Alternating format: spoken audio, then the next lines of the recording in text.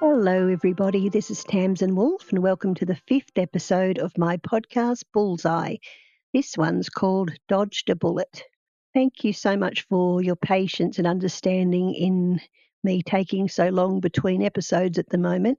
There's a lot of physical/emotional stuff to come to terms with as I go about doing this. And as I've said before, it often is a little bit more challenging, I guess is the word, to get these things out and to talk about them to the depth that I am at this point. So, I really appreciate your patience and the lovely comments that you send and the support that I am receiving from many places in the world, which, as always, is very humbling and very exciting to know that you're there. So again, thank you for waiting for me to put another one out. Pretty exciting. I feel quite good about today's one, not so much because it's a happy story in any way, but it feels like it's a definite emotional load off my mind and my shoulders because it was something I had to some degree suppressed or repressed, I think.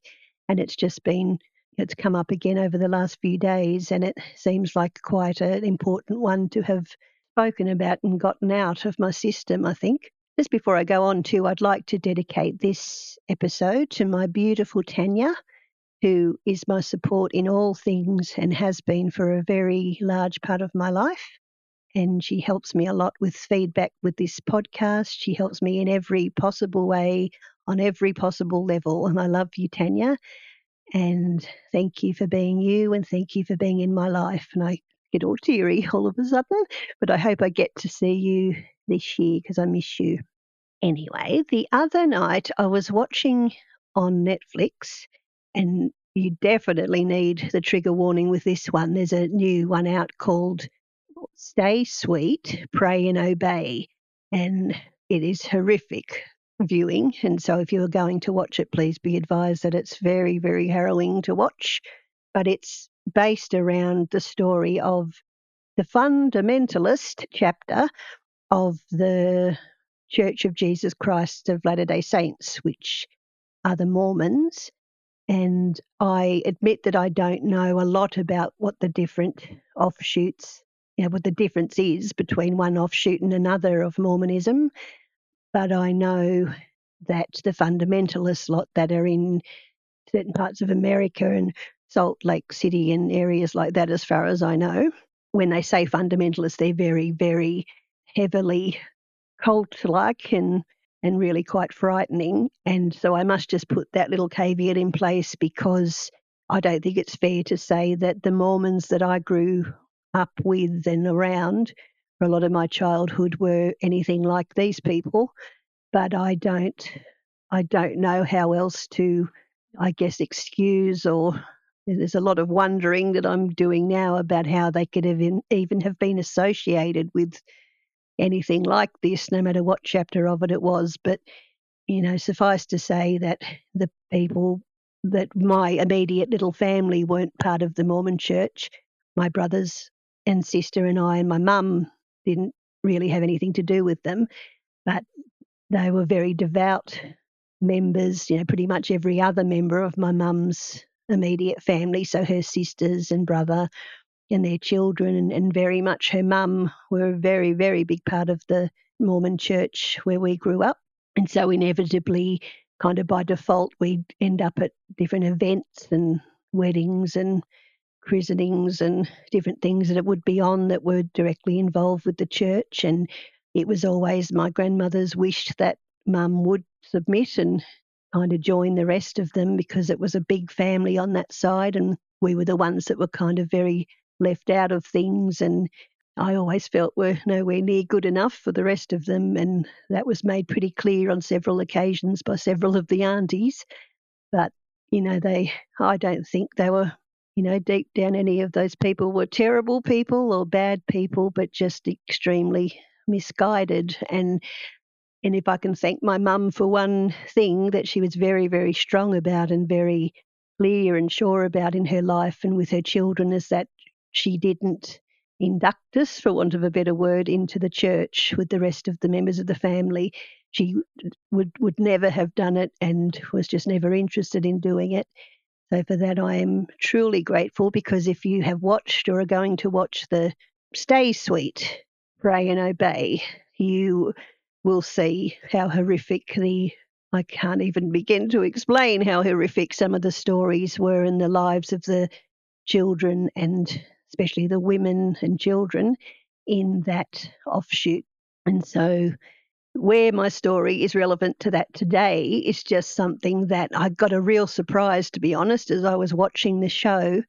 I knew that I had a lot of memories of the Mormon Church and having been to the temple a lot of times as a child. As I say, it was always different events and different things. And even have memories of my mum hiring out the hall at the Mormon Church to do her band rehearsals at times, which must have been on account of my nana, her mother, being a very popular member of the church. So I'd say that must have been how that came about, that mum got to use the hall sometimes. But I was watching, as they did on the documentary on Netflix, a little sort of tour of the church. They were doing a tour of one of the temples that was in America. And it was just the most eerie feeling to watch it, because I realised as they were showing the person making the documentary around the temple that I'd suddenly realised there must be some sort of template or something that makes pretty much all the temples very similar, if not identical to each other, in their layout and their makeup and the design and the colours. I mean, not to say there were many colours, everything was very, very blinding white as far as I can remember, both in the documentary and in my memory of the church as a child. There was no real sense of colour anywhere. It was very clinical and very cold, and I remember feeling that even as a child. But watching the tour go through, I was more sort of interested in having a bit of a laugh to myself more than anything about remembering some of the aspects of, how weird it was being there as a child and how I never felt comfortable there. And I would have said at the time, as a sort of 6, 7, 8-year-old, I had a very deep relationship with God, and I prayed a lot, and I knew a lot of Bible verses. I used to win little tickets and little ribbons and plaques and stuff at Sunday school for knowing the scriptures. And so it wasn't as if I had no relationship with religion, in my own little way. And I think, but I knew even as a child that there was something, pardon the pun, fundamentally wrong about this place, and the discomfort I felt as a child there. But yeah, so they were opening and closing doors and pulling back curtains and stuff in the documentary, showing the different rooms. And all of a sudden they opened a door onto this room that, even as I'm saying it now, I'm getting the exact same rush of emotions as I felt when I saw it the other day when I was watching it, that there was a room with a little kind of built up, almost like white tiled area that was kind of built up, but you had to walk up a few steps. And on the top of it was a big pool, or not a big pool, but a kind of bath/pool that was, I don't know, in my child's mind, it was probably a lot bigger than it actually was. So it might have only been, I don't know, a couple of metres by a couple of metres around, sort of thing, just enough to be able to stand in, a grown person stand in and get dunked under pretty much, because it was the baptism area. And when they opened the door to show this pool, it was almost like something I would imagine to be like what do you call it, PTSD kind of thing, that I didn't even know I was carrying this one, because I just felt absolutely sick and was all hot and cold shivers and goosebumps and very nauseous and really anxious. There was just such a flurry of emotions. And again, here goes the voice, because it's not that I had forgotten this happening to me, but I think I had very much put it somewhere where I just didn't think about it anymore, or, had, again, as I say, repressed it to some level because it was such a traumatic experience. But what I can clearly remember, I'm quite sure I was 7. I'd have to check on that with a family member, but I'm pretty sure I was 7 years old. And my grandmother was always very determined to pull in at least one of us children into the fold of the Mormons. And as much as, Mum refused that and we refused that ourselves, certainly my older brother and sister were not interested in any way, shape or form. But I'm pretty sure because I was the youngest and therefore probably the most compliant, that I was pretty much tricked into going to the church one day. I'm pretty sure it was a Sunday after the normal, when you go to church, what do you call it? The normal service in the chapel. And I remember being taken there. There was the normal service, and then when we were supposed to be going home, my nana said to me that we had to stay back a little bit because there was something special happening that I was a part of. And it was only me and my grandmother that had gone to church, because I think I was the only one that ever did go with her, unless I'm misremembering that. To my siblings, I'm sorry if I'm misremembering that. You might have got dragged along there as well, but I seem to only remember a lot of times it being me and Nana. But I found out, it seemed to be possibly, an hour or so after the service, that there was a baptism happening and that it involved, a couple of people that I knew, a couple of kids that I knew that were to be baptised in this gleaming white tiled dreadful room that I remember. And all of a sudden, I remember just being taken into a kind of like a side room with a couple of the women that were probably the mothers, I think, of some of the other kids that were being baptised that day, as far as I know.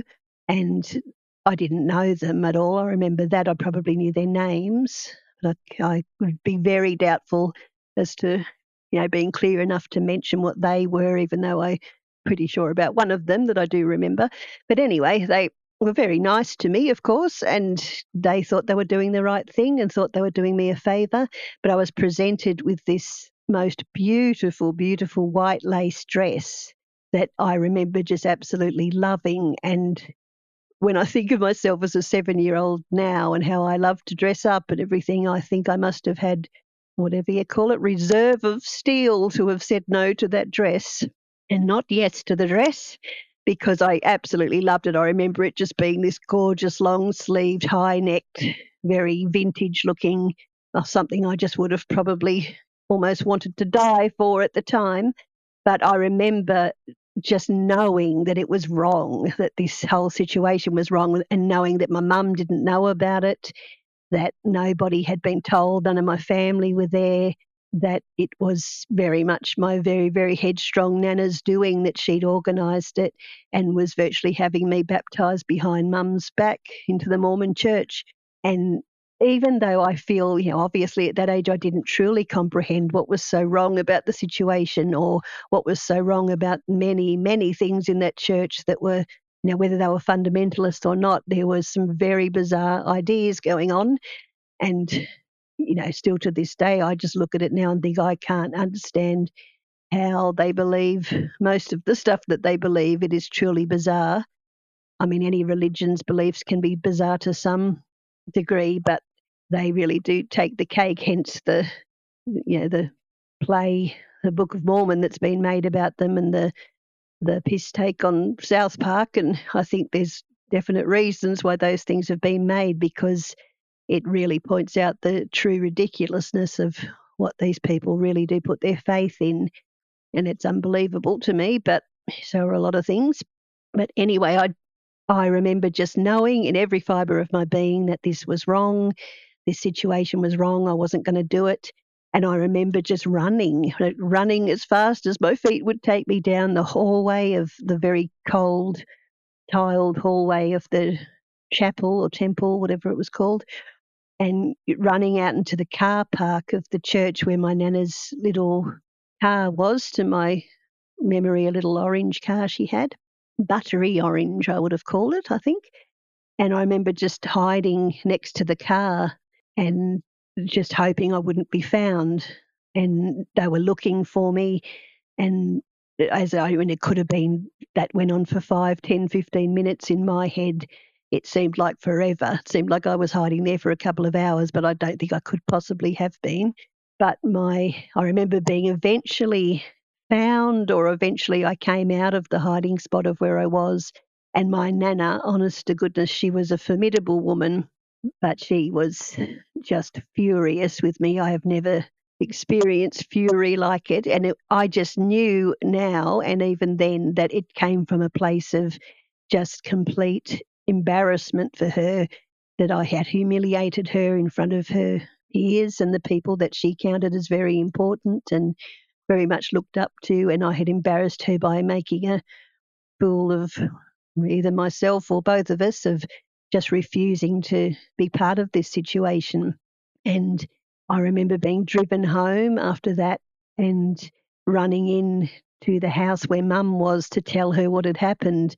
And I remember having a clear feeling of knowing I had to get to her to tell her the story before Nana did for some reason. And as far as I can remember, I never really saw my mum and my grandmother have really, truly crossed words between them as I was growing up. I think theirs was always a rather gentle relationship. I might be completely misremembering this, but, Nana was not a yelling, shouting, angry sort of woman as far as I can recall, and she wasn't really to me or us kids. And even though my mum was a very shouty, cranky, yelling woman, they weren't to each other. So it was very horrifying and weird to see a proper fight erupt between them, because I remember just feeling really, really guilty that I was the one that was the cause of it, and that maybe I should have just gone through with the whole thing and made everybody happy. But my mum was furious that they had gone, or Nana had gone behind her back and the other members of the church, to have me baptised into something that she hadn't given any kind of permission for. She hadn't even been consulted. And I certainly wasn't asked first or anything. It was just expected that was something that was going to happen to me, because I was young enough not to be able to say no to it. And again, by the grace of the goddess, as I say, the episode's called Dodged a Bullet, and that's exactly what I did. Because watching this show the other night about the little Mormon girls and everything, I mean, it is honestly one of the most disgusting, horrifying things I've ever seen. And I'm not saying that my life would have become like that, because, again, as I say, there is a difference between what you might term the normal Mormon Church and the branch of it that is the fundamentalist people, because they're a lot more, almost crossing over to the Amish side of how they live in many ways, and, with the little house on the prairie type dresses and all that kind of thing. It's not that that's what I was being indoctrinated into. It's not something to that degree, although they did have bizarre rules and laws about what you could wear. Even in the little town of Tamworth where I lived, there was definite rules that I had to follow when I was at the church that I never understood. And you could only pass things like the sacrament cups and stuff like that. You could only pass them, I think, with your right hand and not your left. And I was left-handed and always found it very, very awkward. But they were just, sort of very random, very, to me, pointless kind of rules that you had to follow, that were virtually arbitrary, that you think, where did that come from and why? Why have we got to do that? But anyway, as I say, I got away with it. It didn't happen. I don't know what happened after that. I can't remember what ended up happening between Mum and Nana. I suppose we started speaking to each other again after a while. And I even can't remember after that whether I ever went to the church again. I really don't know. I wouldn't be able to clearly say whether I stopped going at that point, and I would say it's probably likely that Mum stopped me going with her after that. But, I mean, knowing Mum, who knows? Who knows what her reasoning was if I did keep going. But I don't recall there being a lot of association with the Mormon Church after that point. And it wasn't too long after that. It was sort of 18 months later or something that we moved away. So again, that would have gotten me completely out of that circle, and thank goodness for that. But yeah, it was just, my point in telling this story was that to have that memory come up and think, wow, to be baptized into that church, and just the energetic process, for want of a better term, the energetic and spiritual process of going through with that. I don't even want to think about or imagine the extent of, the pedophilic tendencies that are in that church and in that extended church. And as I say, the fundamentalist branch, They are just the most disgraceful, disgusting men that I've ever heard of, and that's saying something as far as what they did to these children in this documentary, and the lies and the deceit and the just abuse of children was horrific. And I shuddered to think that I ever would have been in any way, shape, or form energetically connected to those people in any way. And that level of child abuse, that level of pedophilia, that level of just human disgrace. And it was just horrifying for me to think that how close I could have been to that happening. And so, so grateful that that was no longer part of my life. And I do thank my mum for being really strong about that. So thanks, Mum. Not that you'll ever be listening to this, but if you ever do, I'm very grateful for your strength that day in ensuring that that would never happen again. And my other point was that in the wake of all the Roe versus Wade stuff going on in America at the moment, which is just so horrific beyond words, I start to stutter as soon as I start to talk about it because it is so horrifying to me. So heading towards Handmaid's Tale stuff that it is just distressing on all levels. My heart goes out to every woman in America at this time, and in fact all over the world, because there's going to be a knock-on effect to every other woman in the world as well from this decision. I can't believe that you are going through this over there, and I do vow in any way I can possibly help you from my end, or anything I can possibly do to support you, I promise to do so. Honestly, you can probably tell just by stuttering and stammering of words at the moment there. I have no context to put this in. It is too horrific to even contemplate what you are going through. And I am so, so sorry. And in the wake of that, as I say, it's just all the more reason why we need to speak up. We need to keep talking. We need to keep talking louder. We need to tell our stories. We need to just stop this process that appears to be horrifyingly happening at the moment, that we are being further silenced and being further trodden on by a patriarchal system that is just beyond belief and like something out of a dystopian movie. I sort of feel like part of me thinks it can't be real.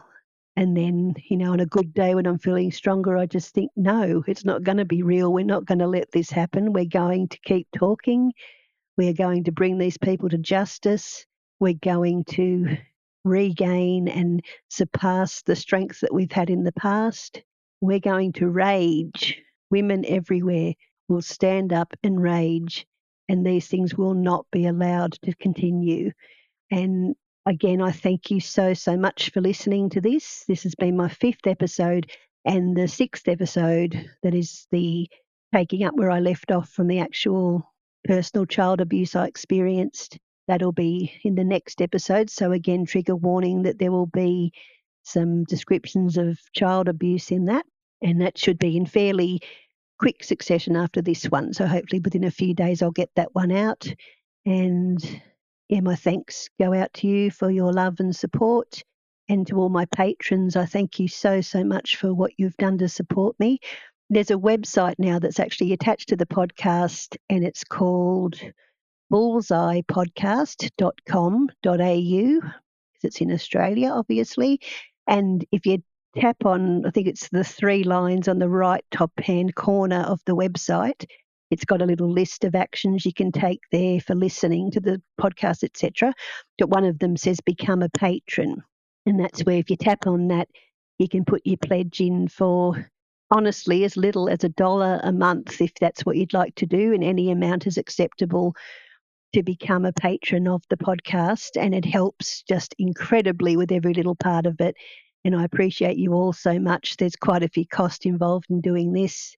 And until I can start making some sort of money, possibly from sponsors and stuff down the track, which I'm certainly not ready for yet, but when I am, I'm not going to need to ask for assistance from people. But until then, I'm very, very grateful for any pledges that I can receive from you, however small. So yeah, on the website, bullseyepodcast.com.au, press the little lines at the top. It'll say become a patron. It's a very easy process. I think you just put your details in and it's done.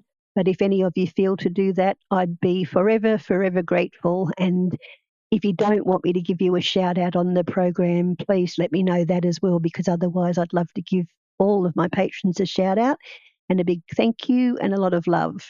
Anyway, I'll talk to you next time. And yes, I've been Tamsin Wolf, and this is Bullseye. And thank you so much for listening. Lots of love. Bye.